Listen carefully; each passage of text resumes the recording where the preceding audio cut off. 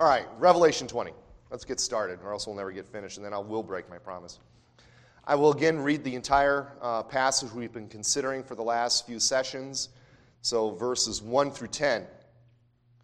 So chapter 20, starting in verse 1.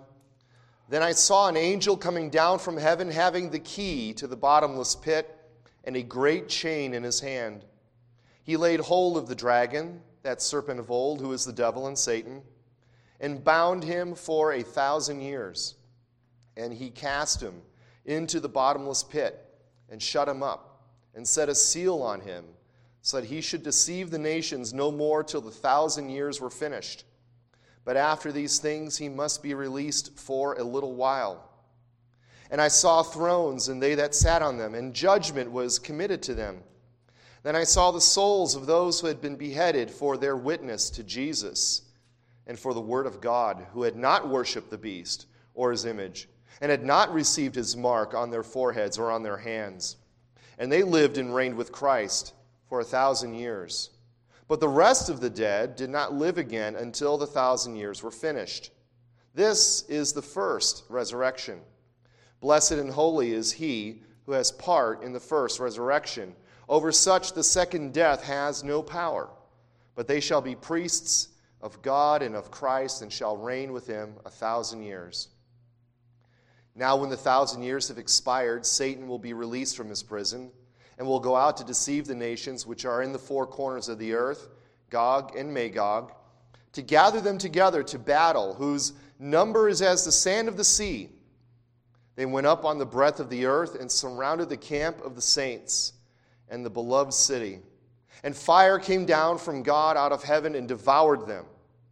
The devil who deceived them was cast into the lake of fire and brimstone, where the beast and the false prophet are, and they will be tormented day and night forever. So there you go, chapter 20, verses 1 through 10. I'll try to keep the recap short. If you still have your diagram of the four views, I'm not going to go over them again tonight, but just in case you have it, so you have it handy. I went over it the last two times, so I don't think we need to go over it again. So I'll just try to keep the recap on the first 6 verses fairly brief. Again, we're in this chapter here. This is the last of the cycle of visions that we see between chapter 4 and chapter 20 in Revelation. Revelation begins with a prologue in which you see the vision of the exalted Christ. He reveals himself to John not as the humble servant, not cloaked, not having his glory veiled or cloaked, but he appears to him as the glorified, risen Christ. And John, of course, has that vision, and he is amazed at it. I mean, I think that's probably understating the fact. He falls down as though dead when he sees the glorified Christ, but then Christ lays a hand on him and tells him, you need to write down what I'm about to tell you. Then he writes a letter to 7 churches and telling them that Jesus is here, Jesus will return. And it's a warning letter, not only to prep them for what is about to come, but also that they need to clean up their act. The church needs to clean up their act. So that's chapters 2 and 3. And then from 4 until 20 is what I've been trying to argue, at least, is not so much a sequence of events that occur one after the other, but a cycle, a collection of visions that are all looking at the same period of time. Again, if you do have your handout here, that period of time would be called the church age. All of these things, all of these visions are looking at the church age. They are looking at it from different perspectives, different camera angles, if you will, with different emphases and focuses on them. And when you finally get to the 7th here, we're in the 7th cycle, of course 7 being the number of completion. This is the last one. And it shows, it really takes a view of this church age sort of from a 30,000-foot view and looks at it from beginning, middle, and end. That's what we see here, these 3 sections. How it begins, what is characterized during this period, and then how it will end. And that's what we're going to look at tonight, the ending of it. But the vision begins, the millennium begins with the binding of Satan. Satan is bound. He is bound for the purpose so that he may not deceive the nations until this period that the millennium is depicting is over. So he is bound, he is prohibited from deceiving the nations, he is prohibited from gathering the nations together so that the church can do its work, so that the saints can be gathered, so that the plans of God can be fulfilled, if you will. And during this period is characterized as one in which the church, though being a martyred entity, the church, though being one that is sort of being attacked, being persecuted, is also living, in a sense, in glory, because we see here that John sees this period of time as one in which the martyred saints are reigning and ruling with Christ during this period. Those who have not worshiped the beast, those who have been beheaded for their witness to Jesus and to the Word of God, who have not succumbed to the lures of the beast, who have not given into worshiping the beast, they are reigning and ruling with him. And John says, this is the first resurrection. Blessed and holy is he who has part in the first resurrection. Over such the second death has no power. And we marked that there is a connection between the first resurrection and the second death. Both of those are spiritual in nature, meaning that the second death isn't a death in which the body goes into the ground. It's a death in which the body, which is constituted for eternal judgment, is suffering that eternal judgment forever and ever. That is the second death. We see that at the end of the passage in chapter 14 and 15. When you are cast into the lake of fire, that is the second death. So if you're a partaker of the first resurrection, you are blessed and holy. Why? Because you're not going to be cast into the lake of fire at the end when Christ comes to judge all things. So again, that is the recap, and you're probably thinking, well, man, you went through that in about 7 minutes. Why did you take 2 weeks to go through it? Because there's a lot here, okay? There's a lot here, and I was trying to show how the various millennial views handle some of these things, because in each of these sections, there's something in them that, depending on the millennial view that you hold, will interpret these things differently. One being the binding of Satan, the second being the first resurrection.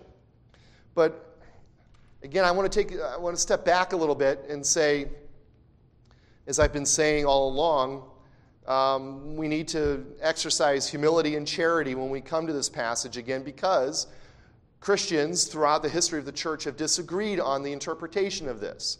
And disagreeing on the interpretation of this passage is not a cause for casting someone out. It is not a cause for division. It is just something that we need to understand, that people are going to come at this passage from different perspectives.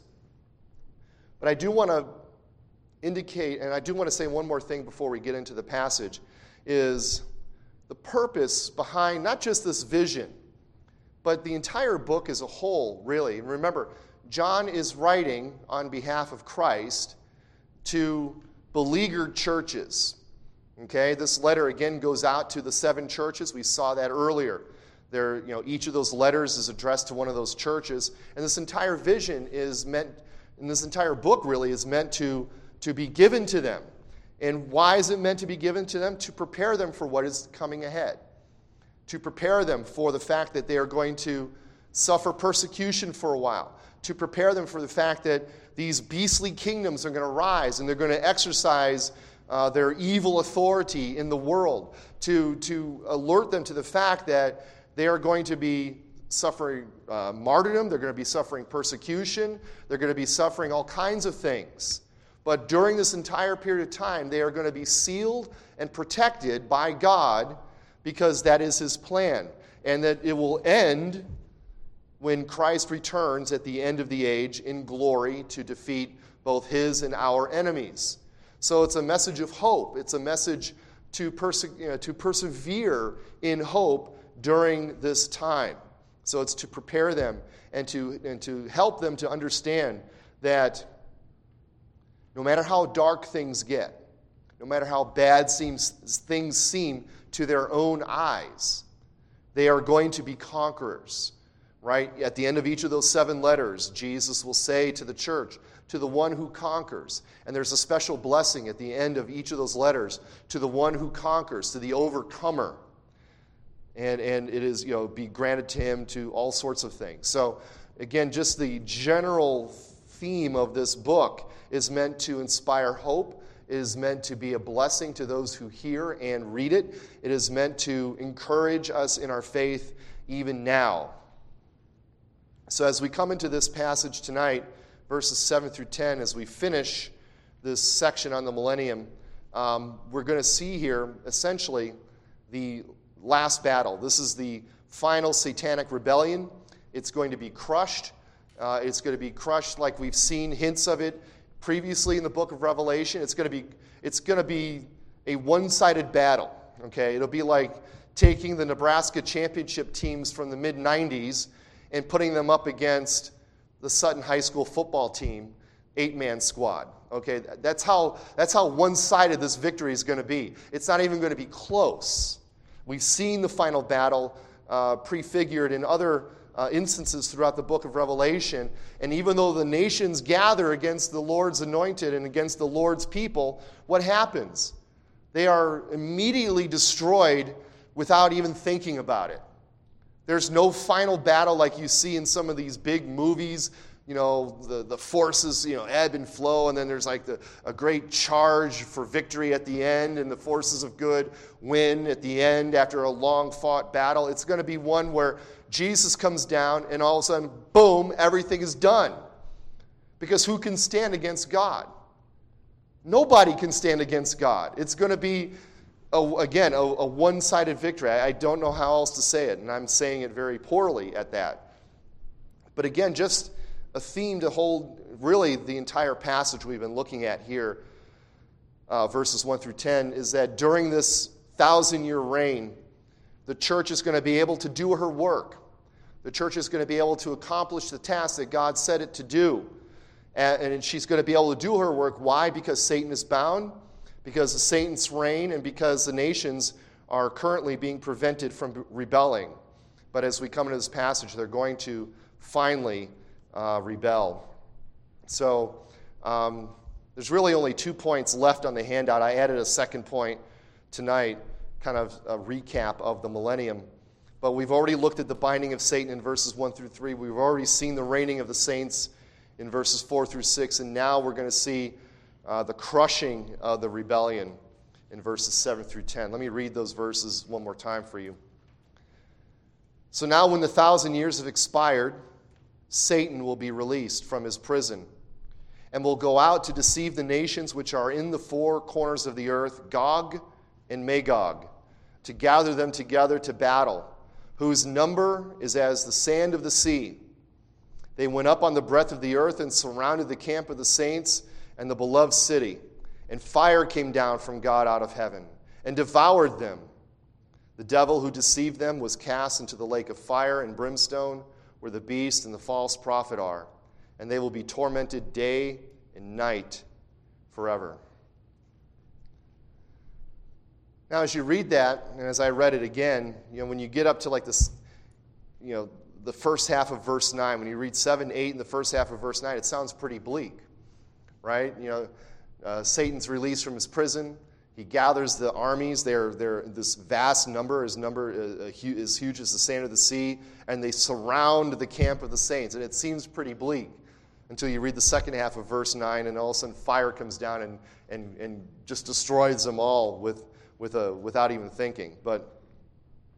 So as we look at this passage here, of course, the first question that comes to my mind when I was reading through it and studying for it is, why is Satan released after the 1,000 years?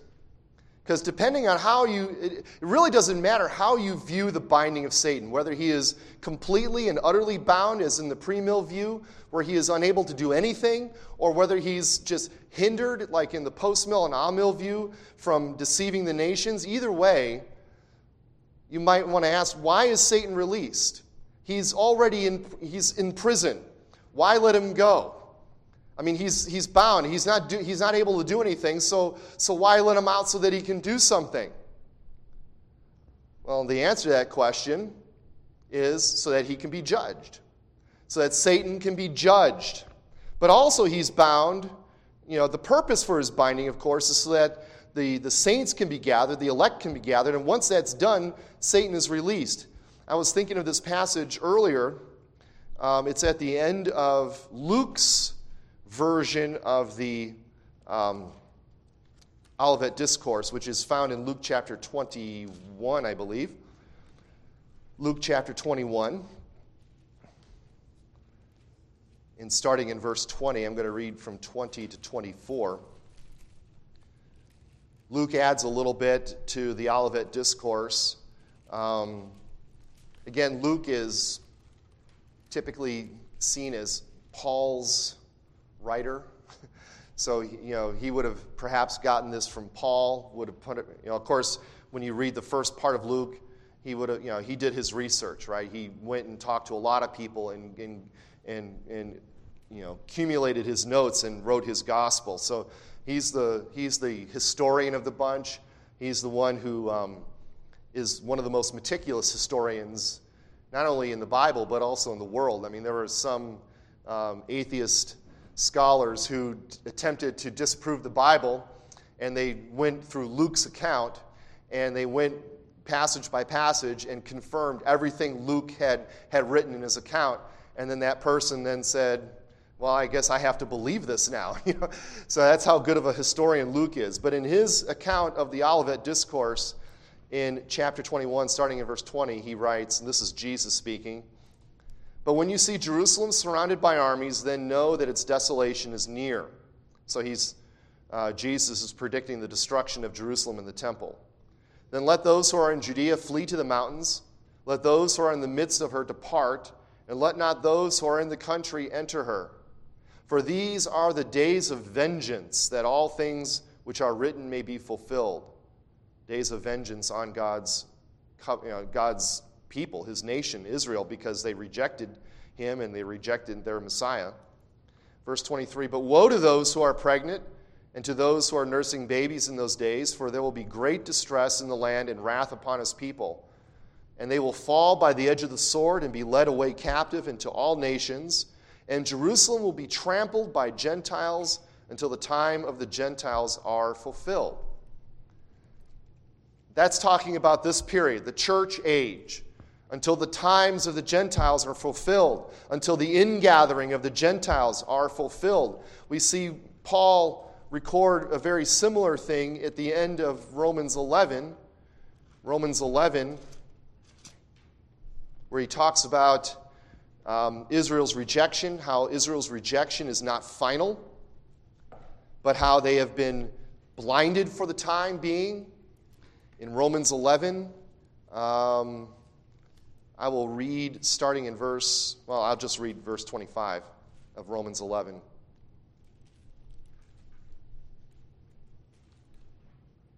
Of course, Romans 11 is at the end of that section, Romans 9, 10, and 11, in which Paul, in a sense, takes a break from his discussion in Romans to talk about the future of Israel, his brothers according to the flesh. That's what he says in chapter 9. So this entire time throughout this section here, he is talking about the nation of Israel. And in verse 25 of chapter 11, he says, "For I do not desire, brethren, that you should be ignorant of this mystery." So this is something that was hidden in the past and is now being revealed, lest you should be wise in your own eyes and in your own opinion. And the mystery is this, that blindness in part has happened to Israel until the fullness of the Gentiles has come in. And then he goes on to say how eventually then all Israel will be saved. But the point here is, again, this is the time of the Gentiles, the time of Gentile inclusion. As God is now, the gospel is going forth, Satan is no longer able to deceive. The gospel can go forth to all nations, all tribes, tongues, and nations, and gather in all these people. And when that time has come to its fullness, then the end comes.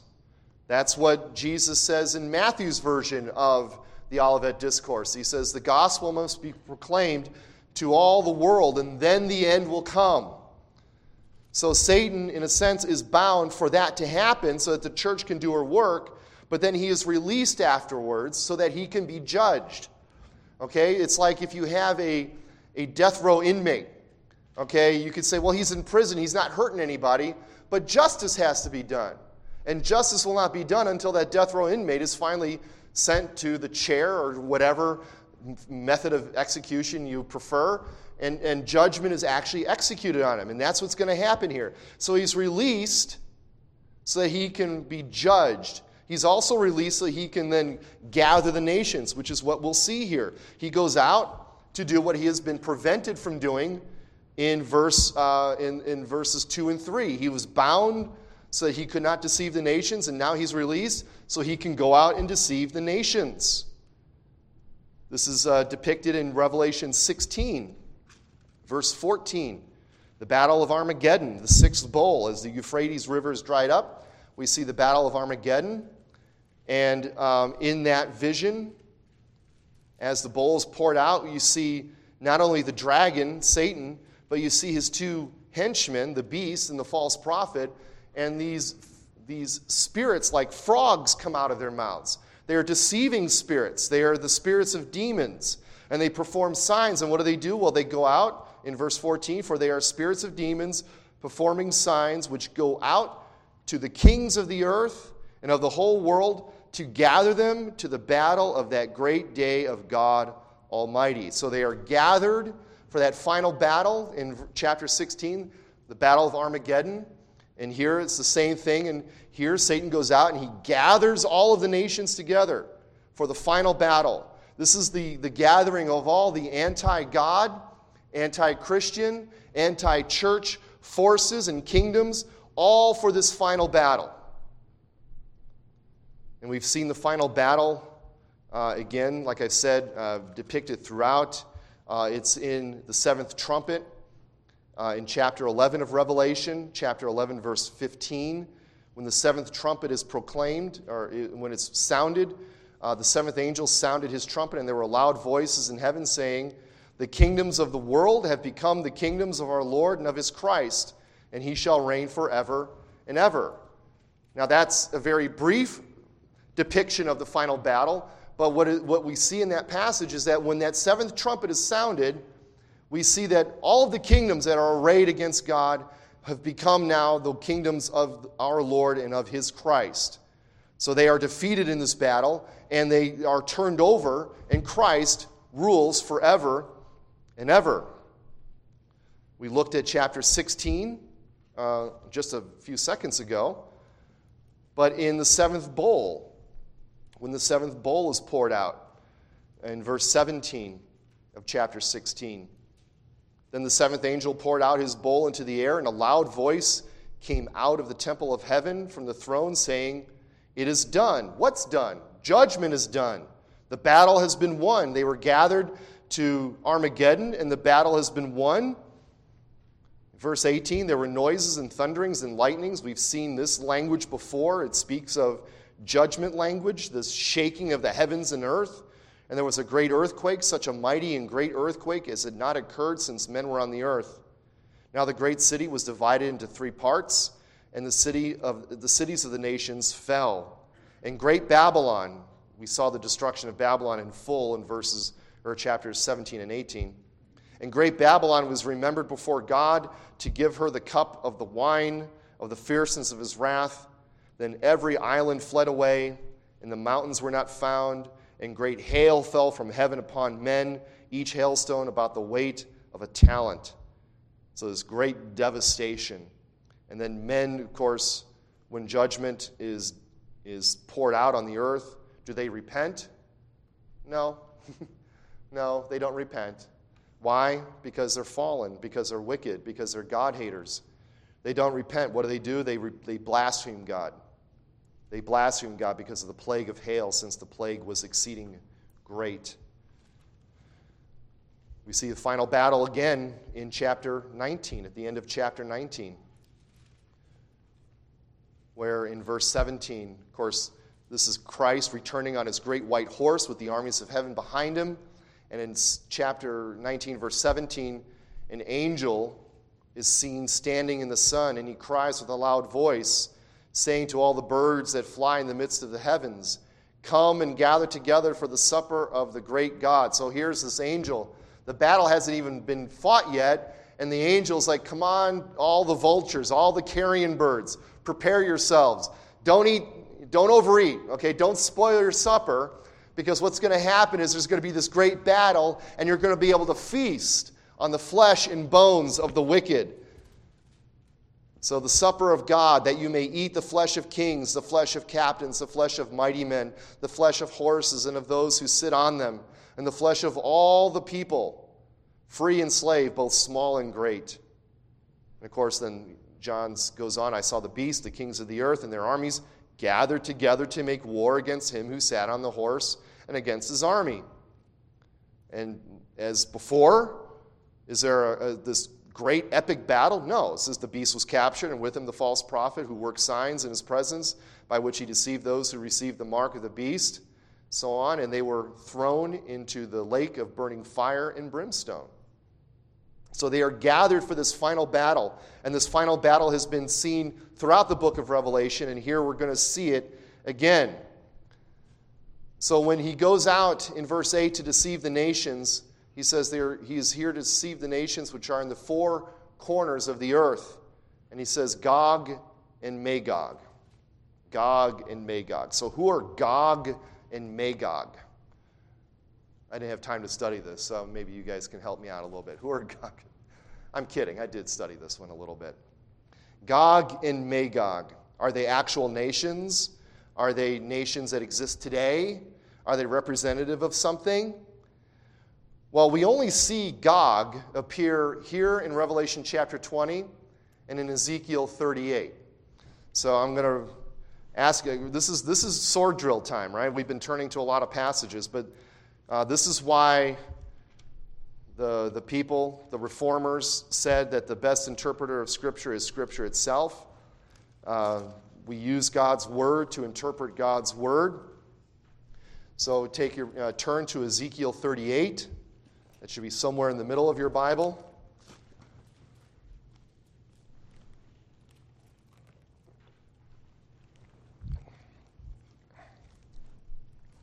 I'm going to read a lot of names here, and there's going to be a quiz at the end of the lesson on who the names... No, I'm kidding. There's not going to be a quiz on the names.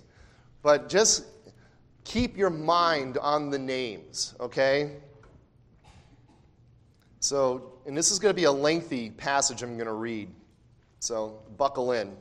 Ezekiel 38. I'll wait till you guys are there because I don't want to start without y'all. When I stop hearing Bible pages turn, I'll start. I still hear a page or two.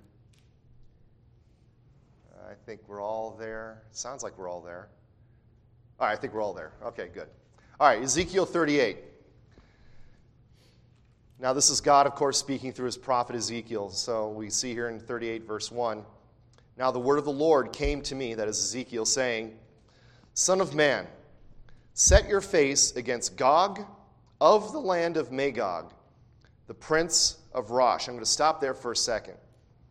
Who there has something called the chief prince of Meshech instead of the prince of Rosh?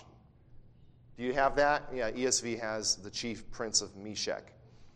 If you have a New King James, you might have a footnote there that says the chief prince of Meshech, also in verse 3.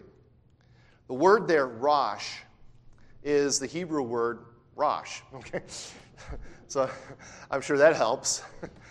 But it's the Hebrew word that means first or head or chief. If you've heard of the does anybody know what the Hebrew New Year is called?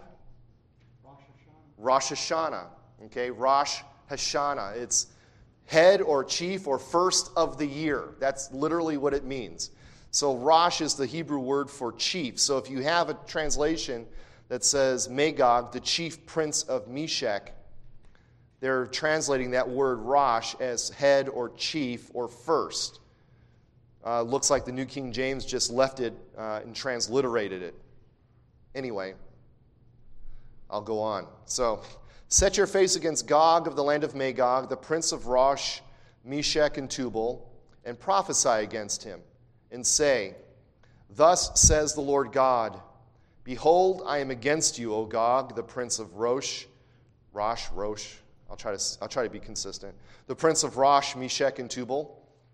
I will turn you around, put hooks into your jaws, and lead you out with all your army, horses and horsemen, all splendidly clothed, a great company with bucklers and shields, all of them handling swords. Stop there for a moment. So here's God speaking through the prophet saying he's going to draw them out. Right? This is, again, God sovereign over all things. He's going to draw the nations out and gather them together, a great company. Verse 5, they have allies. Persia, Ethiopia, and Libya are with them, all of them with shield and helmet. Gomer and all of its troops. The house of Togarmah from the far north and all its troops. Many people are with you. Prepare yourself and be ready, you and all your companies that are gathered about you, and be a guard for them. After many days you will be visited. In the latter years you will come into the land of those brought back from the sword and gathered from many people on the mountains of Israel. Pause there. That's Israel, gathered back to her homeland. So she is gathered in these great nations led by Gog, the prince of Magog. They're going to gather together against the people of God, which had long been desolate. They were brought out of the nations, and now all of them dwell safely. And you will ascend, coming like a storm, covering the land like a cloud, and you and all your troops and many peoples with you. So the people of God have been reestablished in their home, and now God draws all the nations to come against them. Verse 10, thus says the Lord God, on that day it shall come to pass that thoughts will arise in your mind, and you will make an evil plan. They will be deceived by the dragon, as we will see. You will say, I will go up against a land of unwalled villages. I will go to a peaceful people who dwell safely, all of them dwelling without walls and having neither bars nor gates, to take plunder, to take booty, to stretch out your hand against the waste places that are again inhabited, and against a people gathered from the nations who have acquired livestock and goods, who dwell in the midst of the land. Sheba, Dedan, the merchants of Tarshish, and all their young lions will say to you, have you come to take plunder? Have you gathered your army to take booty, to carry away silver and gold, to take away livestock and goods, and to take great plunder? Therefore, Son of Man, prophesy and say to Gog, thus says the Lord God, on that day, when my people Israel dwell safely, you will not know it, or will you not know it? Then you will come from your place out of the far north, you and many peoples with you, all of them riding on horses, a great company and a mighty army. You will come up against my people Israel like a cloud to cover the land. It will be in the latter days that I will bring you against my land, so that the nations may know me when I am hallowed in you, O Gog, before their eyes. Thus says the Lord God, are you he of whom I have spoken in former days to be my servants, the prophets of Israel, who prophesied for years in those days that I would bring you against them? Verse 18, and it will come to pass at the same time when God comes against the land of Israel, says the Lord God, that my fury will show in my face. For in my jealousy and in the fire of my wrath I have spoken. Surely in that day there shall be a great earthquake in the land of Israel, so that the fish of the sea, the birds of the heavens, the beasts of the field, all creeping things that creep on the earth, and all men who are on the face of the earth shall shake at my presence. The mountains shall be thrown down, the steep places shall fall, and every wall shall fall on the ground. I will call for sword against Gog throughout all my mountains, says the Lord God. Every man's sword will be against his brother, and I will bring him to judgment with pestilence and bloodshed. I will rain down on him, on his troops, and on the many peoples who are with him, flooding rain, great hailstones, fire and brimstone. Thus I will magnify myself and sanctify myself, and I will be known in the eyes of many nations. Then they shall know that I am the Lord. Chapter 39. Told you this was going to be long. And you, Son of Man, prophesy against Gog and say, thus says the Lord God, behold, I am against you, O Gog, the prince of Rosh, Meshech, and Tubal, And I will turn you around and lead you on, bringing you up from the far north and bring you against the mountains of Israel. Then I will knock the bow out of your left hand and cause the arrows to fall out of your right hand. You shall fall upon the mountains of Israel, you and all your troops and the peoples who are with you. I will give you to birds of prey of every sort and to the beasts of the field to be devoured. That sounds like the end of chapter 19. You shall fall on the open field, for I have spoken, says the Lord God. And I will send fire on Magog and all those who live in security in the coastlands. Then they shall know that I am the Lord. So I will make my holy name known in the midst of my people Israel, and I will not let them profane my holy name any more. Then the nations shall know that I am the Lord, the Holy One in Israel. Surely it is coming, and it shall be done, says the Lord God. This is the day of which I have spoken. Then those who dwell in the cities of Israel will go out and set fire and burn the weapons, both the shields and bucklers, the bows and arrows, the javelins and spears, and they will make fires with them for 7 years. They will not take wood from the field, nor cut down any from the forest, because they will make fires with the weapons, and they will plunder those who plundered them, and pillage those who pillaged them, says the Lord. All right, I'll stop there. So this is the passage in which, through the prophet Ezekiel, we see God saying to this individual, Gog, G-O-G, I have to be very careful because God and Gog sound alike. Okay. God says to this individual named Gog that he is against him, and he's going to take him and all of his allies, and he's going to draw them up to the people of God, and then he's going to defeat them. And he's going to defeat them in words that are very similar to what we see in Revelation 19 and in Revelation 20. Now, when I said I was going to read a lot of names, I meant that, and now I'm going to turn to another passage. We're going to see some of these names again, because we had all these names here: Meshach, Tubal, Gomer, and so on and so forth. Now, these names appear in other places in the Bible, in particular in Genesis chapter 10. You're like, where are you going with all this? Well, there's a method to my madness. There's a method to my madness. Genesis chapter 10. Genesis chapter 10 is often referred to as the Table of Nations.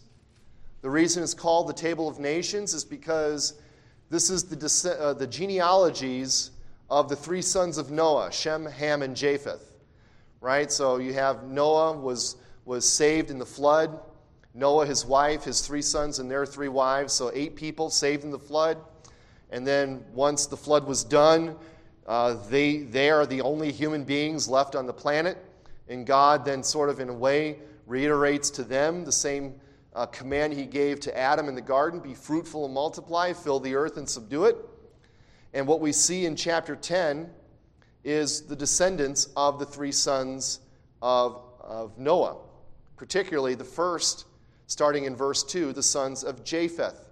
Now, Japheth, I believe, is the youngest of the 3, and we see in chapter 10, verse 2, the sons of Japheth were Gomer, that's a name we heard, Magog, that's definitely a name we heard, Madai, Javan, Tubal, Meshach, those are names we heard. The sons of Gomer were Ashkenaz, so on and so forth. So these names, Magog, Tubal, Meshach, Gomer, they're sons of Japheth. You're like, oh, okay, well, who's Japheth? Well, again, Japheth was the youngest son. Japheth, essentially, if you have a map in the back of your Bible, you might see this too. Japheth and his descendants basically were the people who dwelt in the lands north of Palestine. So you might have a map in the back of your Bible, you might not, that has this, that will show the descendants of Japheth all north, like in Asia Minor, in the areas north of Israel, and so on and so forth. And remember in Ezekiel 38, he says he's calling them out of the north. Okay, so these are the sons of Japheth, basically the Gentile nations, right? Because Shem is the one who is the father of what we call the Semitic peoples. So that would be the father of the Jewish peoples, the father of the Arab peoples, and so on and so forth. And then Ham, of course, his descendants dwelt south of the people of God. They dwelt in Africa, in North Africa, and below that. All right, where are you going with all this? Well, when we see here the reference in Revelation 20 to Gog and Magog, that points us back to Ezekiel 38, and we see all these names where God says to this person, Gog, who he's only here in Revelation 20, so I'm not sure if he's even meant to be a real person, so to speak. But he is gathering all these forces, including Persia, Ethiopia, and Libya. Bear with me here, okay? So you've got these sons, these names that are references to the sons of Japheth who are north of Israel. You've got Persia. Where's Persia in relation to Israel? East of Israel, right? You've got Ethiopia and Libya. Where are they in relation to Israel? South. Okay, so you've got north, east, south. The only direction not accounted for is what? West. What's west of Israel? Water, okay? So basically, you've got a collection of nations that surround Israel. And God is calling them all together, all of the nations that surround Israel, that surround the people of God, and He's calling them to battle. He's calling them and gathering them to battle in Israel, on the mountain of God. You can go back to Revelation 20.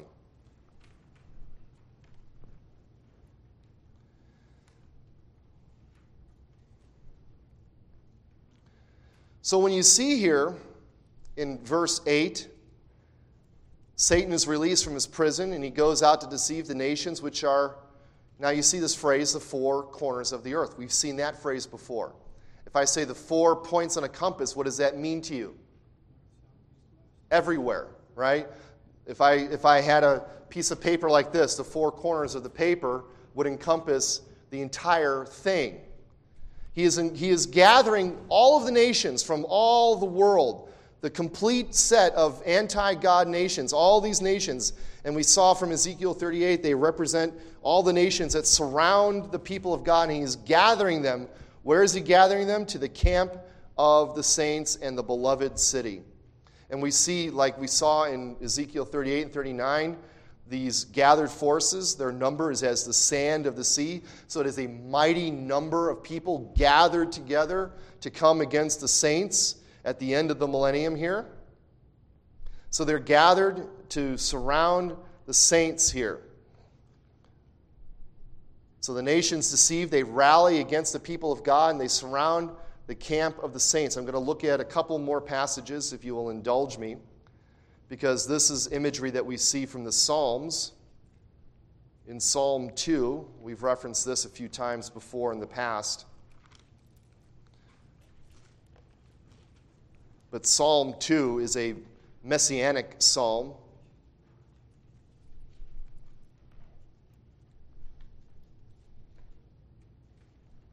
In Psalm 2, starting at verse 1, the psalmist says, "Why do the nations rage, and the people plot a vain thing?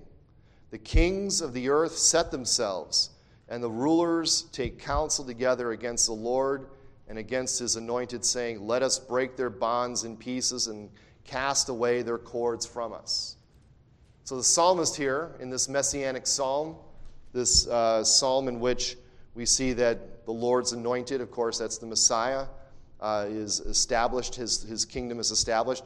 And it's established when you see the nations rage.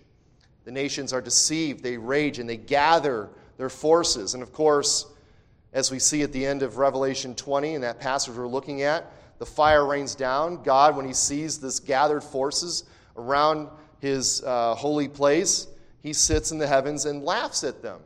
He holds them in derision. Because again, you've got the creatures daring to come against the Creator. And that's not a good decision.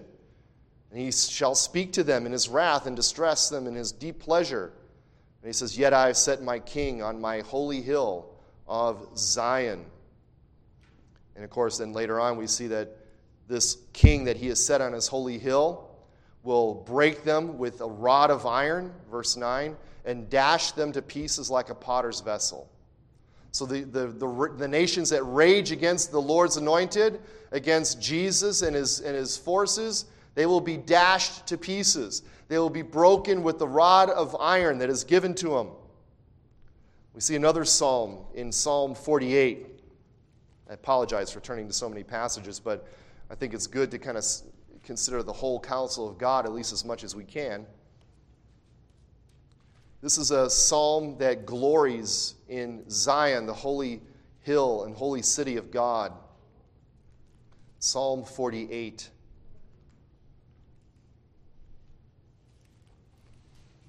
I actually preached through this about a year ago. Yeah. Psalm 48. And in Psalm 48, verse 1, this is a psalm of the sons of Korah.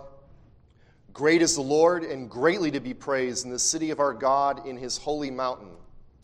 Beautiful in elevation. The joy of the whole earth is Mount Zion on the sides of the north, the great city, or the city of the great king. God is in her places. He is known as her refuge. And then verse 4. For behold, the kings assembled. They passed by together. They saw it, and so they marveled. They were troubled. They hastened away.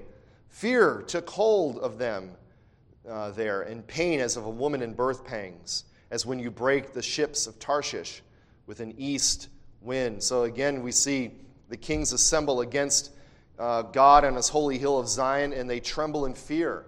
Why? Because God is in the midst of his people. God is in Zion. And that's what we see here.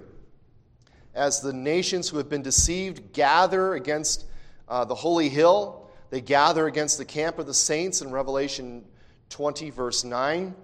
And what happens? Fire comes down out of heaven.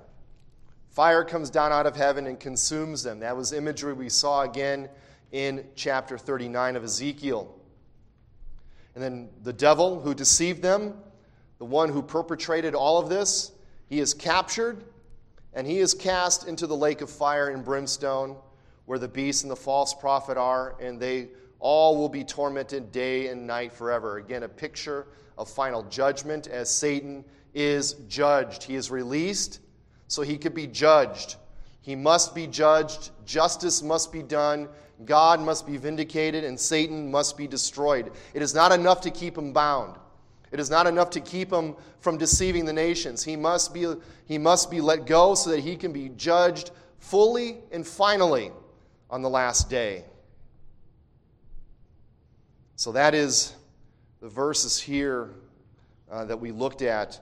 One thing I'll say here, because there are differing, there are differing interpretations of what the binding of Satan is and what the first resurrection are.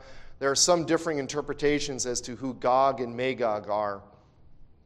Depending on which pre-mill person you look at, it's a literal confederation of future nations. Some would suggest it's perhaps Russia, which is why when you see in Ezekiel 38 it says Rosh, they said, well, that sounds like Russia. So they said that's Russia. China. It would geographically it would fit, right? They're coming from the north. They would be of the north of Israel. Post-mill, Amill see Gog and Magog essentially as symbolic of the pagan nations who are enemies of Israel. Again, the four corners of the earth suggest that it's all the unbelieving kingdoms. However you want to interpret it, the point is still the same. The enemies of God will be gathered together against they'll be deceived by Satan. They'll be gathered together, and they'll be fully and finally defeated as the fire comes down from heaven and devours them.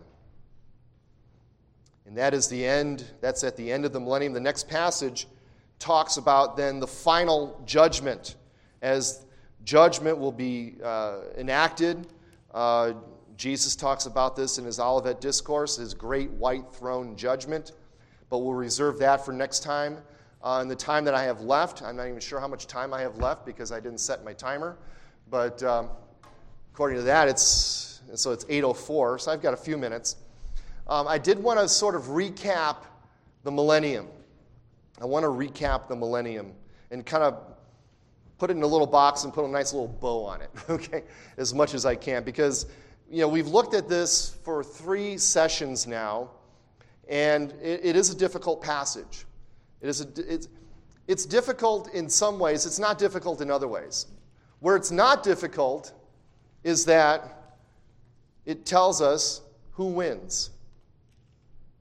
God wins, right? Okay? So it's not difficult in that sense. God wins. The people of God will be vindicated. God will be vindicated. The enemies of God will be destroyed. But it's difficult because of how you interpret some of the symbology in here. Again, which is why I keep saying charity and humility. Because all of the various millennial views that we looked at in the past, as I said before, they are biblical in the sense that they take their view out of the Bible. They support their view from the Bible. All of the views are orthodox. None of them are what we would consider outside of traditional, historic, orthodox Christianity. And let's face it, throughout the history of the church, the eschatology has been one that has probably defied the most consensus.